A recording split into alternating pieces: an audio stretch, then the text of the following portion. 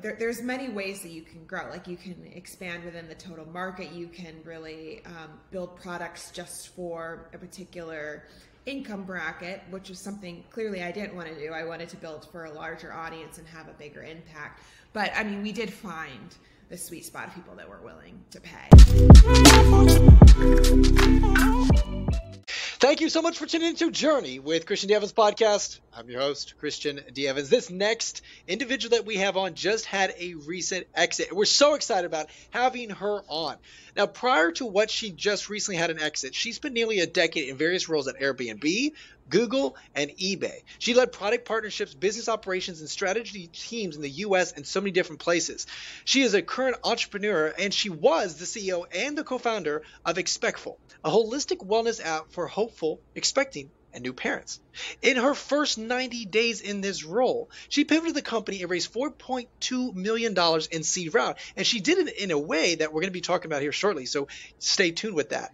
She is a big supporter of over 500,000 women on their journey to motherhood through their mobile app, which has over 3,000 five-star ratings in their app store. She also led the team and cultivate an incredible following base on their IG community of 175,000. Also amazing, incredible followers, over 65 press missions in 2022, including features in Forbes, TechCrunch, Vogue, and Goop. And she just had an exit now, and we're so excited about this, of course, from Expectful to now Babylist just acquired this company. Please welcome my next guest, the one and only CEO and the founder, Nathalie Walton. How are you doing today, Nathalie?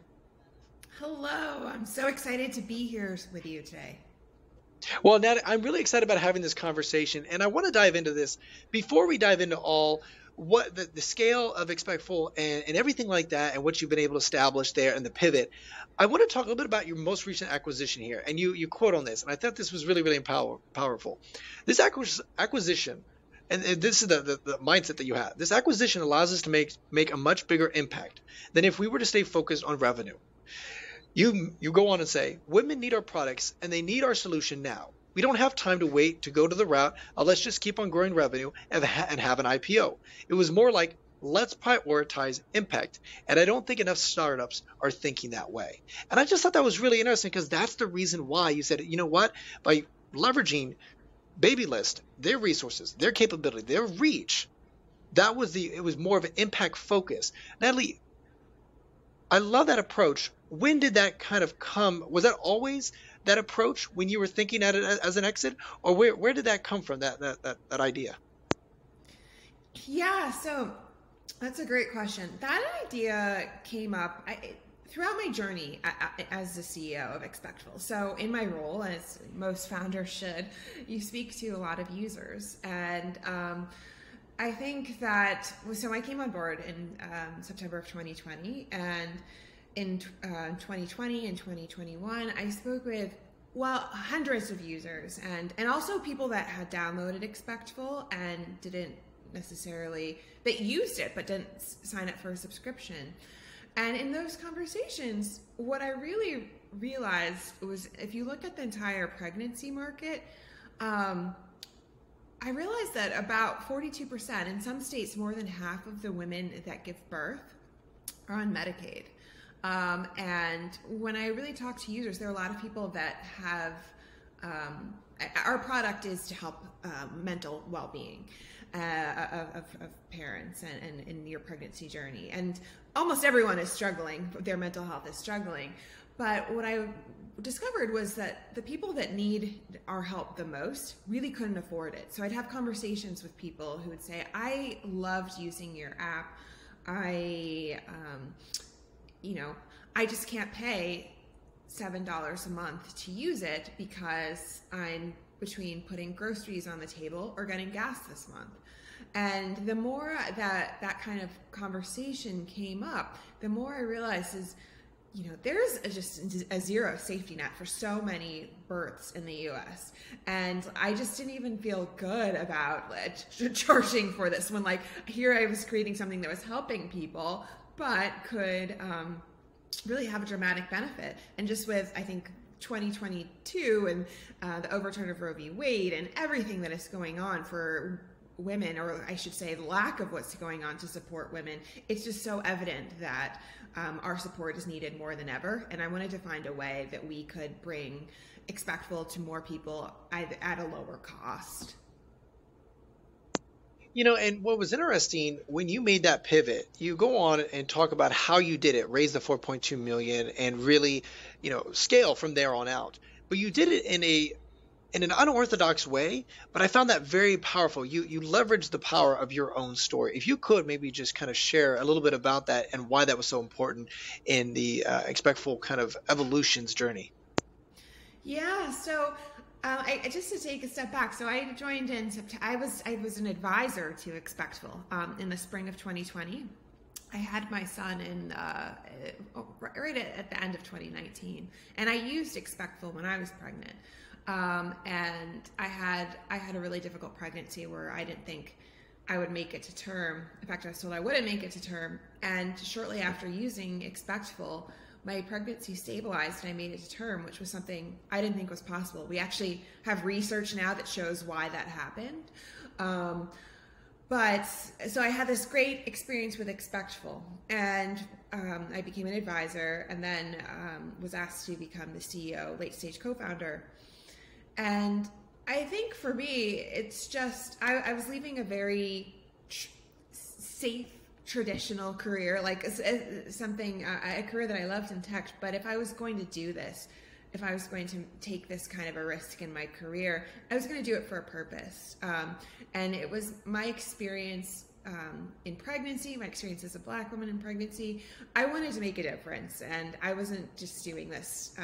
I had a mission behind me, and it was really critical that people, particularly investors, but everyone more broadly, understood the problem that we have and how we need a solution. And here was, how I thought about solving the problem of supporting women throughout their pregnancy and motherhood journey.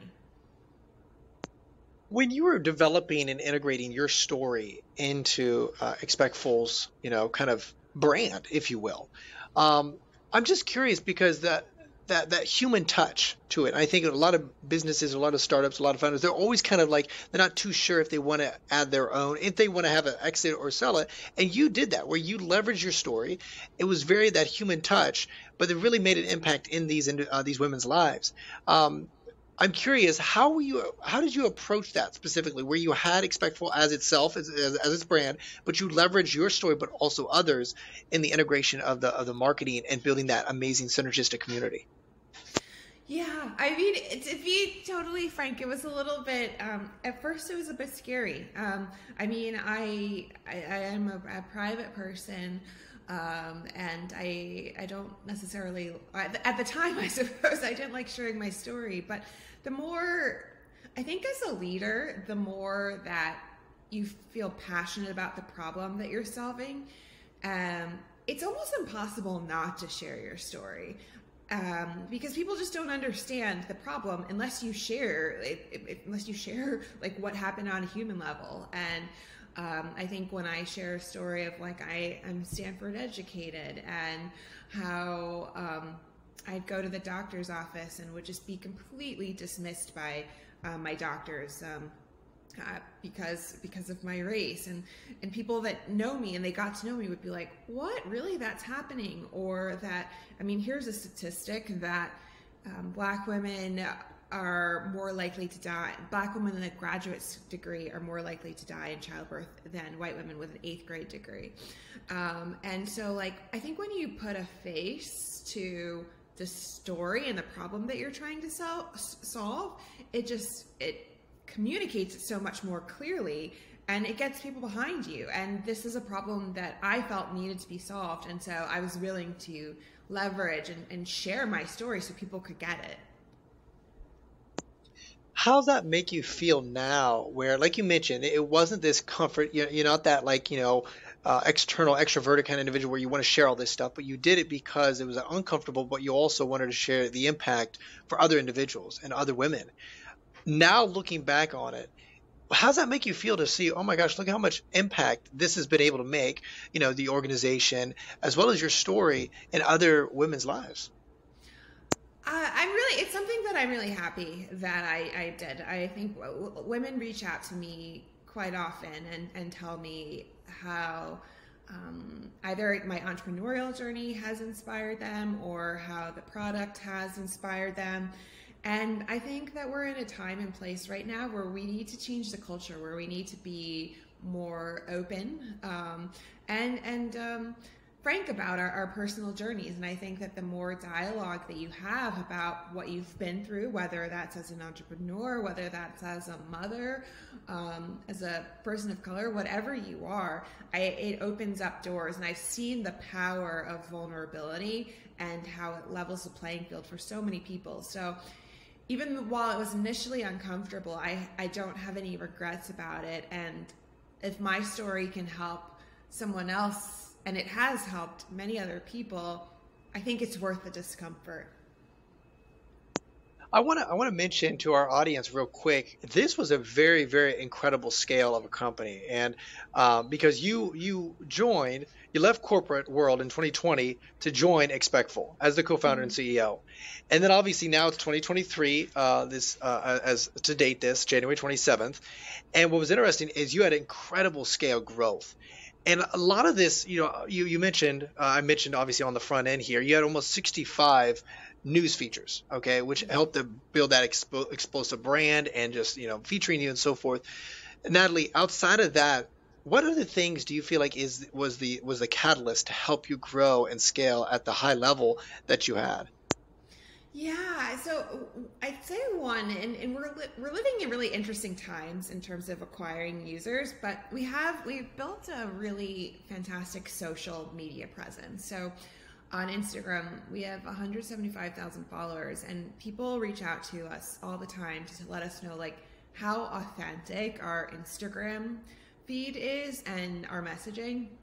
So in pregnancy, a lot of pregnancy, it looks very unrealistic. I'll put it that way. It looks unrealistic. It looks like it's bliss, and they don't talk about the realities of like, actually, this is really hard. And we show the stretch marks. We show the messy hair, the hair that's falling out in postpartum, and we're just vulnerable and we're real, and we show it like it is.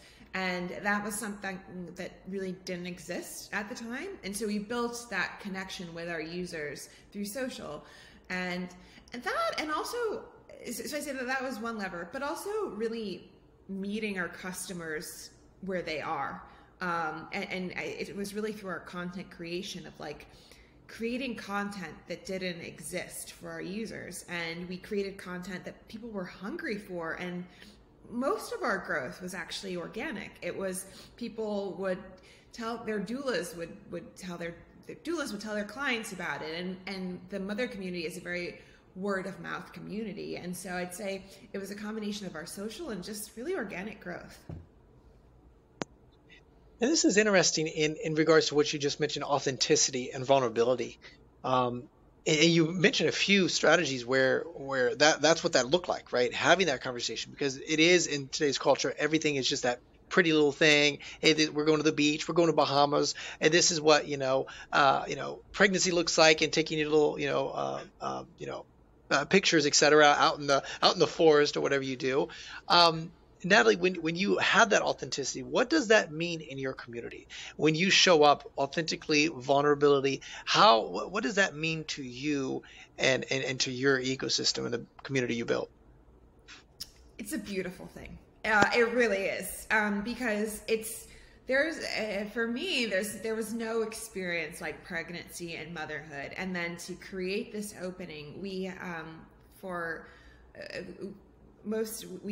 had this feature called live events, where people could attend live events in our app, and we would have members join from all over the world. And we had live events for people that had miscarriage. We had womb healing events. And like, imagine if you've just lost your child, maybe even late in pregnancy, and you have this space where you can talk about it. It's like that is it's a devastating thing to go through, but it's beautiful that there's now a community where you can connect with people and not feel bad about it. And I think that what I love most about this is no one goes through life, like no one's experiences are that unique to themselves. There's probably someone else that is going through that. And by being authentic, you invite others that are going through that, and you create this beautiful space to help people feel more normal, more alive, more seen. And that's a really awesome thing. When you mentioned you had like a lot of different verticals, different live events, different kind of communities, even within that, for just like different situations everybody's going through. What was that? I'm just on the business structure. What was that feedback loop look like? Like, did you start out with a few communities and then you started getting a feedback loop like, oh, let's add some more micro communities within that were very, very resourceful for whatever those individuals were going through? What did that look like? Yeah, from my end, it doesn't look like that they're micro communities, but I can see how someone would think that. So we started with pregnancy, but I think they're adjacent communities. Unfortunately, people that are in pregnancy, sometimes they go through loss, and that was user feedback that it's like, hey, I've gone through this, and they have this visceral reaction of using our app or not wanting to use it because if they lost their child, obviously they don't want it. No one wants to be reminded that they were pregnant, but if they have a space where they can go, and I think we do a great job in our app of marking if you've lost your child, you will only see something that is unique to healing. And then also, the feedback comes that it may be people that have used it and they're having a tough difficulty conceiving again. And so the problems are related, and we evolve to have a lifetime from trying to conceive through that motherhood journey of being there to support them, because we see the users stay with us. They're the same people, and we just meet them where they are. And kudos to our tech team. We have these incredible engineers. It's a company called TapForce, and they did a really great job building a product so that when you're in a particular stage, you don't see what is in another stage. So if you're trying to conceive, you might actually not even realize that we are a pregnancy motherhood company. And that's because if you're trying to conceive and you're really struggling, you don't want to be reminded of pregnancy. And so there's a lot of sensitivities, but we've built our technology in a way to really respect those boundaries. I like what you said, adjacent communities. And I think that's really cool that you guys are really adjust that to whatever that circumstance or that individual that is going through that woman that's going through that, and what stage, like you mentioned as well. Now, I'm curious on regards to, you had the authenticity, the vulnerability.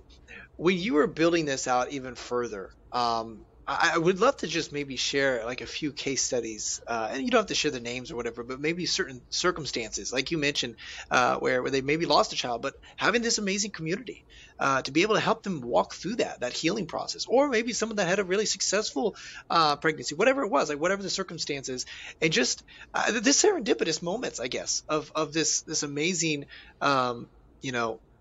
amazing movement.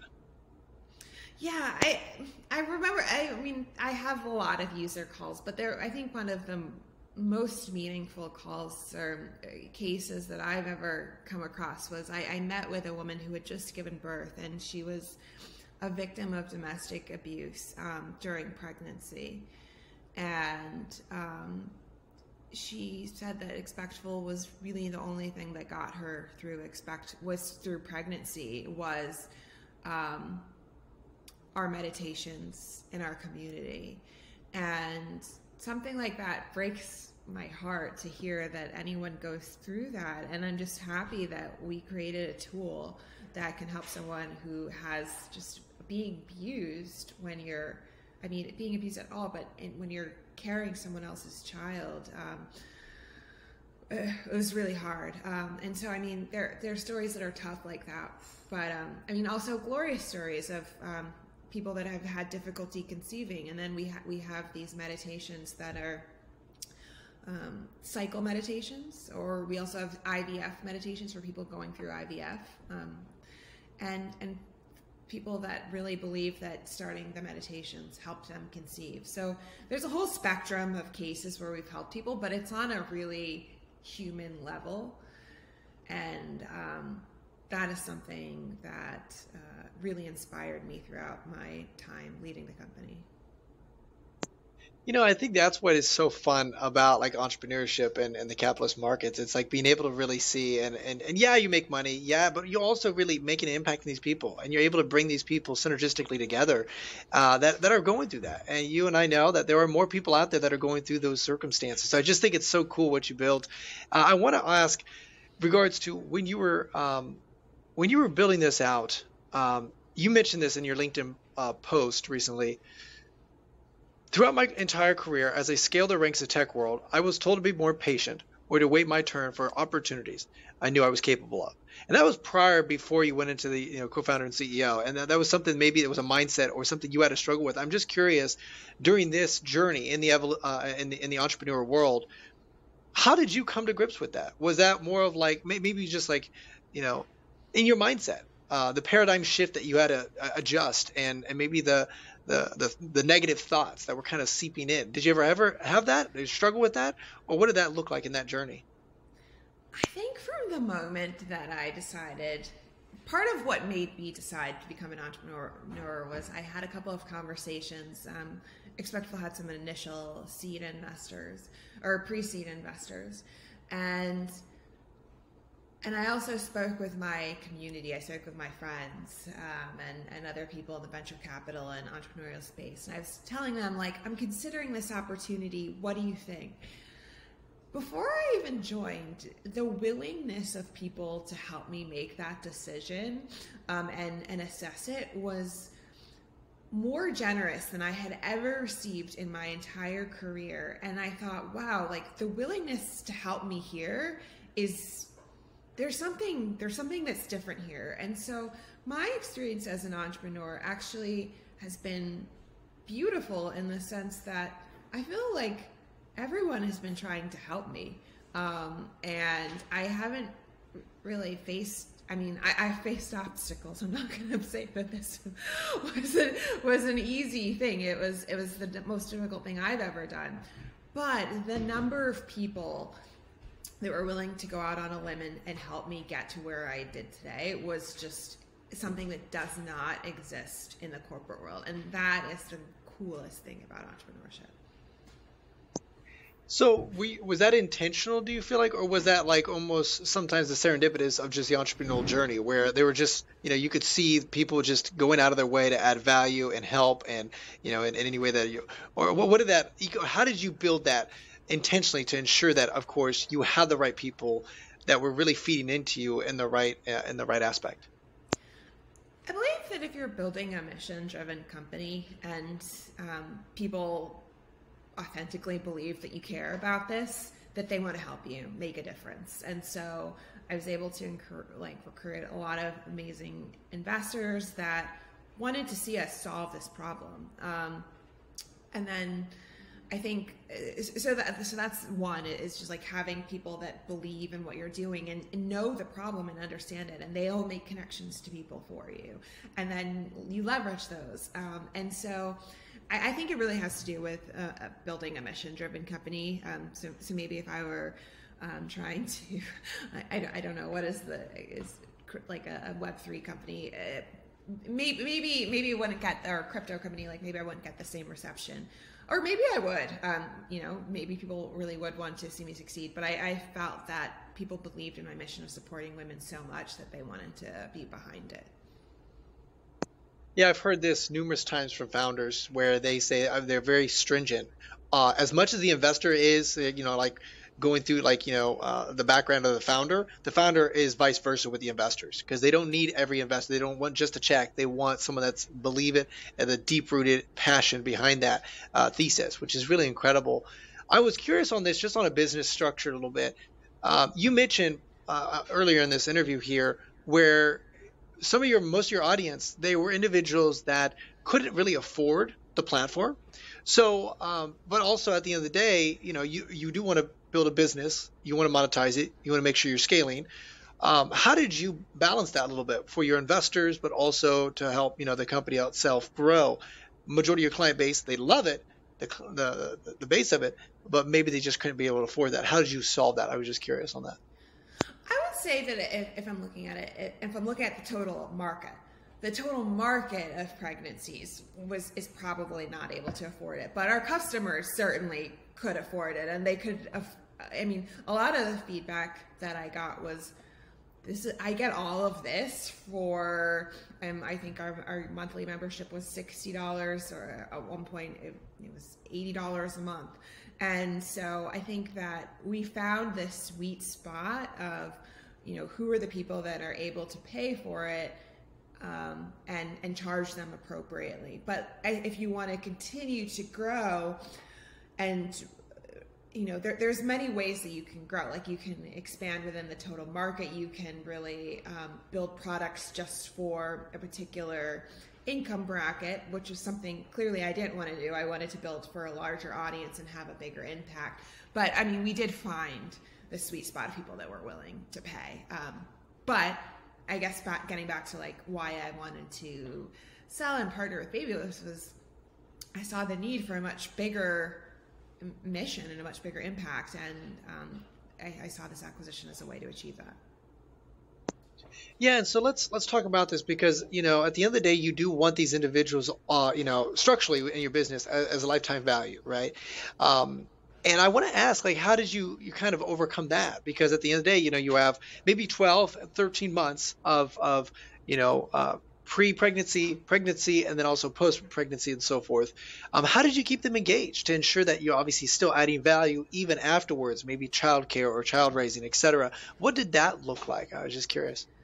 Yeah, so I mean, I can't share the exact number of users that we retained, but here's really how. I mean, we have annual and we have monthly subscriptions, and people saw so much value in our annual membership that they would subscribe to our annual membership, and a lot of those people renewed.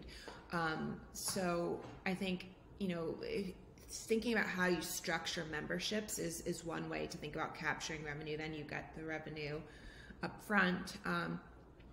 But also, I mean, getting back to the adjacent communities, is having content for that postpartum period. I mean, I think some of our best content is in the postpartum motherhood journey. We have content of like how to return to work. We have breastfeeding courses. We have a first 100 days of postpartum, and like stroller meditations, nursing meditations. And in fact, we had a research study that was published last year that showed that using Expectful, mothers that were pumping in the NICU and used Expectful created 7 more ounces of breast milk a day. And if anyone knows breast milk, like, that's a whole nother bottle. That is gold. And so we created value also through our content and just knowing what our users needed to extend their journey. That's incredible. I mean, you were getting so micro with that. You knew every aspect, what they were going through, on the back end as well, and really establishing a lot of like scientific data as well throughout this whole process. So that makes sense in regards to that. Now, I'm curious. I want to talk a little bit about the vision of this acquisition. This just recently came down the pipeline. Very excited for you. We were talking offline. I know we can't dive into too much of it, but I want to talk about the vision because, like you mentioned, and we started off with this, you did this because you saw that this could expedite the impact and the vision of what the momentum that you guys already have and the tailwind. Just break it down for me. Break it down for our audience, the excitement behind it, the momentum you've got, and what that looks like. Yeah, so I mean, Babylist is an incredible company. I used Babylist for my baby registry back in 2019, but I personally really see that. I mean, they're the dominant in the baby industry, and I mean, I believe that they serve 7.5 million users a month. On a monthly basis. And when I just think about the scale that Babylist has, I wanted to partner with a brand that touched all of pregnancy and all of the parents. And that was something that I wanted in a partner, was someone that I could see that, had that relationship, so that Expectful could support and really destigmatize everything that we've been talking about, destigmatize mental health and your well-being on this journey. And so I saw that Expectful would be a great complement to Babylist, and the gift to from Babylist to Expectful would be the broad audience. And so Babylist has always stood to support parents throughout their journey, and we're now offering another type of support in terms of mental well-being. When you were going through this journey, and the women that are part of Expectful, ecosystem and community, you mentioned this numerous times, where it's like culturally, whereas there's certain stigma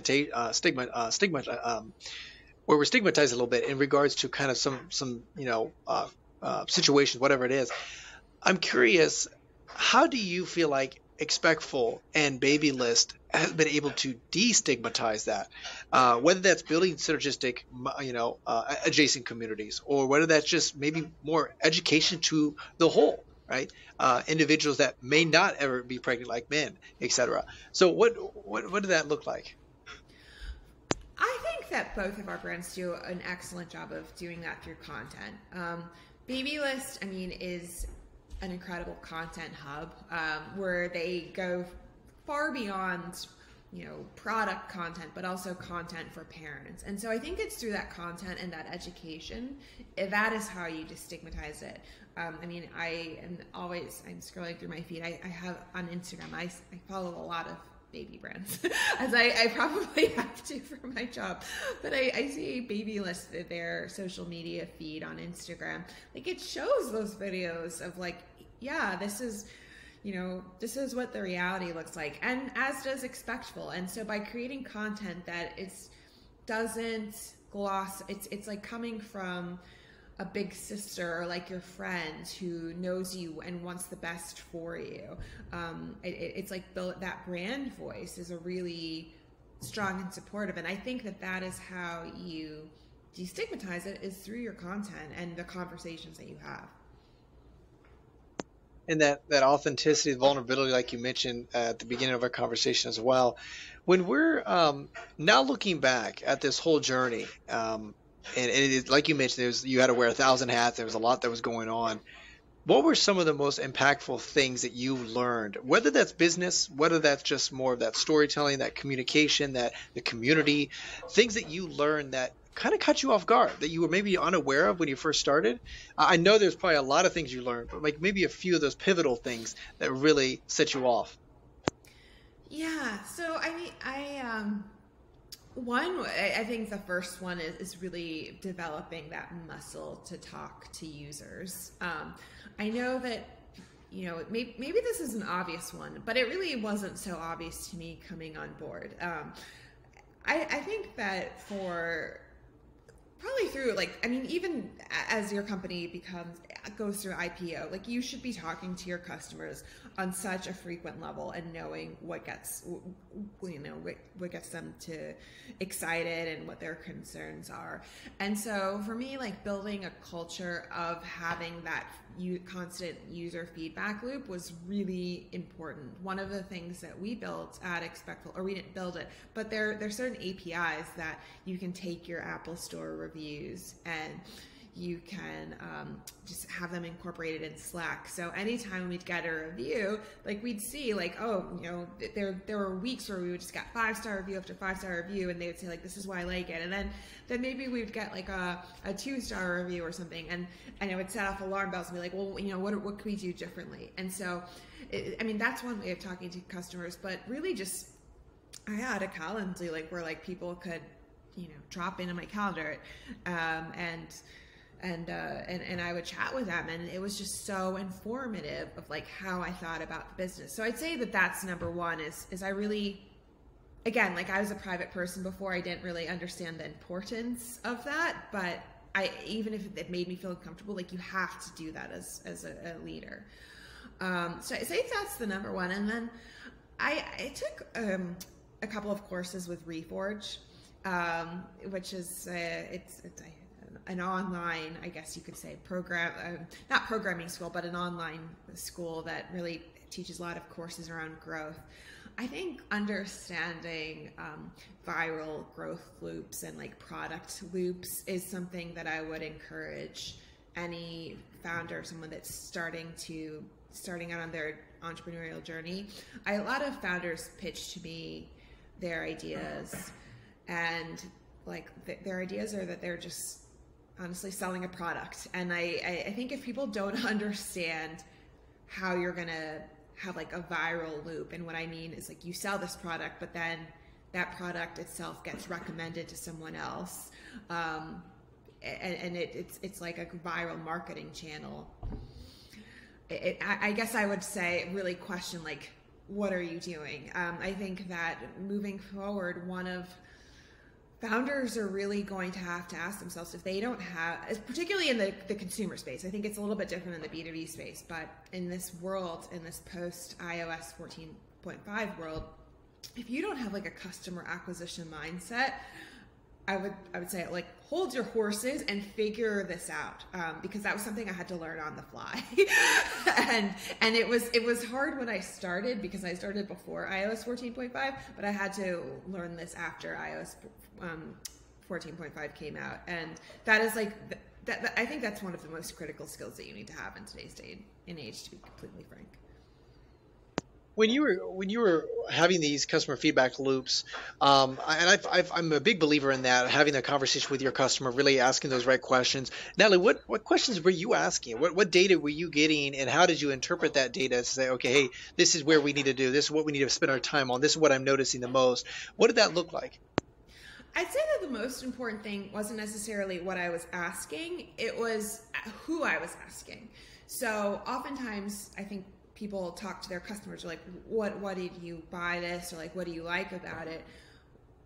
I had those conversations, but I segmented my list, and who are the people that tried Expectful? Who are power users? Then like, who are our users that download the app and like use it infrequently? Why do they use it infrequently? Who are the people that sign up for a free trial and never used it again? Or like, who are the people that signed it, used the free trial a lot, and then didn't subscribe? And by segmenting that, it helped me really pull on the right levers to have the biggest impact. Because I was able to look at our funnel and see like, if I can fix this problem, I will be able to move the needle by Y amount. And so, I mean, honestly, it was those conversations with people that use the app in our free trial and didn't buy that helped me think about this acquisition strategy, because it caused me to have more conversations with people in the industry, to understand like what is really going on with resources and support. That's what helped me understand that half of pregnancies in the US are on Medicaid, and like that the situation is quite dire for a lot of women. And so I'd say that the segmentation of the users was really pivotal in where we are today and where we're going. So with that being said, and this is what I find so interesting about this, because like you mentioned, you gather this data and you implement this. Where there's, because I'm always intrigued with when they there's so many different like adjacent communities, so much information, so many resources. I've seen some ecosystems almost bombard too much too quickly, and so I'm curious, the streamlined onboarding process, if you will, for that user, so that it was like, did they do a questionnaire so that obviously the algorithm would adjust that content according to what they were looking for, or how to ensure that, of course, there were certain steps that they would follow to ensure that, hey, you know what, we're not bombarding with so many resources, because obviously you guys have an incredible amount of data, incredible amount of community, incredible amount of energy, and so forth.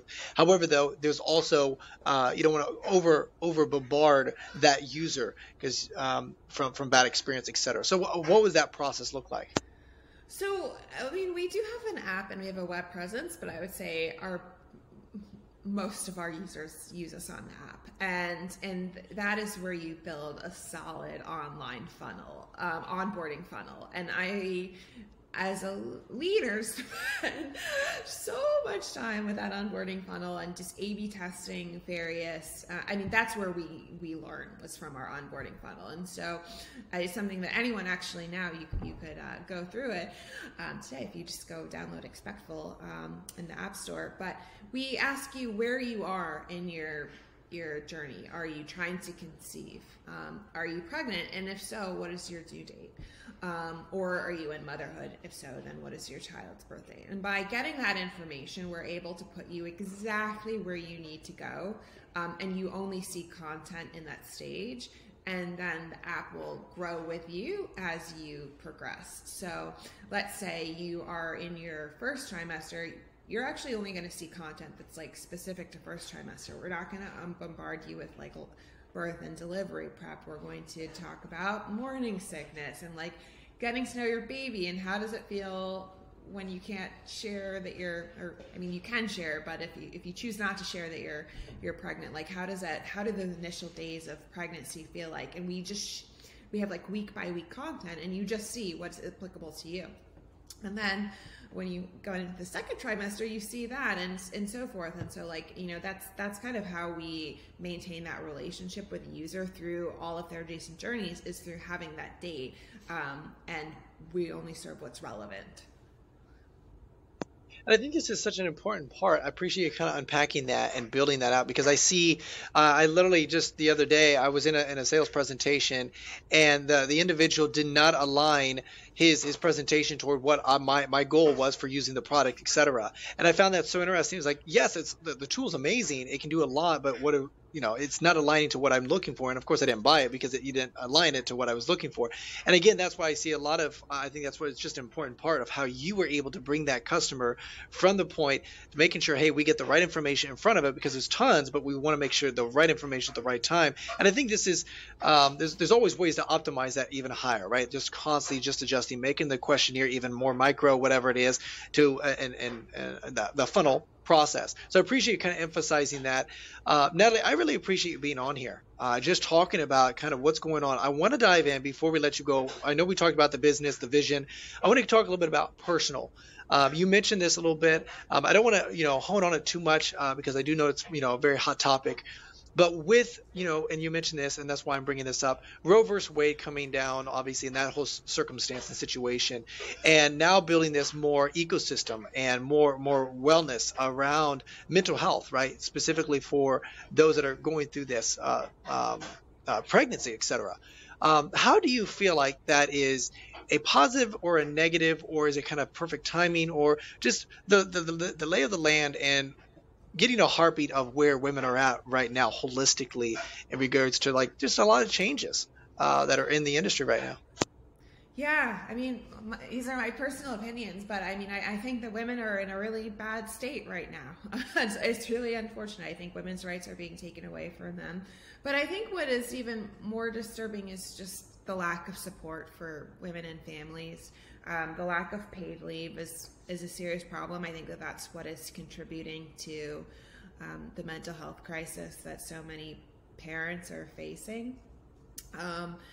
There's so many stats that I've read in the numbers. I've seen anywhere from 40 to 70% of pregnant and postpartum moms face anxiety. And that's because there just really aren't a lot of resources. I can speak to it personally, where like I do have support. Like I have a supportive family, I have a job, and I had a paid leave. And it's still really difficult. And so I think just to imagine a world where it's like you can't even take a week off because you're worried about like feeding your family, that's an awful place to be. And now a lot of those people are told that that doesn't matter. You still have to have a child anyway and bring that child into the world. So I think that we're in a tough state. I think that there are a lot of people, innovators, that are coming to the rescue. But I think what I've learned in my experience in Expectful is that a lot of it, it's not just the entrepreneurs. A lot of it needs to be policy. Like we need policy that is going to support families. There's no reason why we shouldn't have a paid leave policy in the U.S. And so I think like steps like that and policy changes to support our ecosystem those would be probably the biggest levers that we could change at this very moment. That's exciting. I just wanted to ask you on that because I do know that we talked offline a little bit briefly about the passion behind that, and just to kind of reiterate that, I think there are some interesting things that are positive and negative, but also bringing awareness to this because that's how we do change. That's how we make the impact. And you've already made a huge impact in the women's lives that you have and that are going through this in all different circumstances. And that's why I think it's just such a interesting and fun thing. But also, of course, talking business structure. Having a successful exit and leveraging and working with a company that will expedite that impact at a high level. Natalie, I really appreciate you being on here. For those that maybe want to reach out to you, maybe join Expectful and get access to that, and maybe share it with their ecosystem. How do they do that? Or maybe reach out to you. You've been interviewed and been featured in a lot of different places. So how do they communicate, engage with you? Yeah, absolutely. So if you are interested in downloading Expectful, I highly encourage you to do that. We are at Expectful on Instagram, but we're in all of the app stores, and you should just download our app. If you want to follow me personally, you can follow me on LinkedIn. My name has an H in it, so it's Nathalie, Nathalie, Walton, Walton, at Instagram, or you can find me on LinkedIn, and I would love to connect with you. Awesome. And guys, those links will be in the description. I'll put all the links down there as well as their LinkedIn. So it's very accessible. And Natalie, again, I really appreciate you being on. I always love to ask my guests, before I let you go, is there any last words of wisdom they'd like to share with our audience? Yeah, I'd say that my last word of wisdom, it's one of my favorite quotes. I guess it's Wayne Gretzky. It's just, you miss 100% of the shots that you don't take. And so for any entrepreneur, or anyone that's contemplating, I think this kind of goes back to a lot of our conversation. It's like, if you're afraid to share your story, you don't know what impact that might have. If you're afraid to become an entrepreneur, you don't know what would happen if you do that. And so you miss 100% of the shots that you don't take. So I encourage you to take them all. So exciting. So exciting. Well said. That is the co-founder of Expectful, my friend, Nathalie Walton. Guys, that is Journey with Christian David's podcast. Until next time, be uncommon if you can.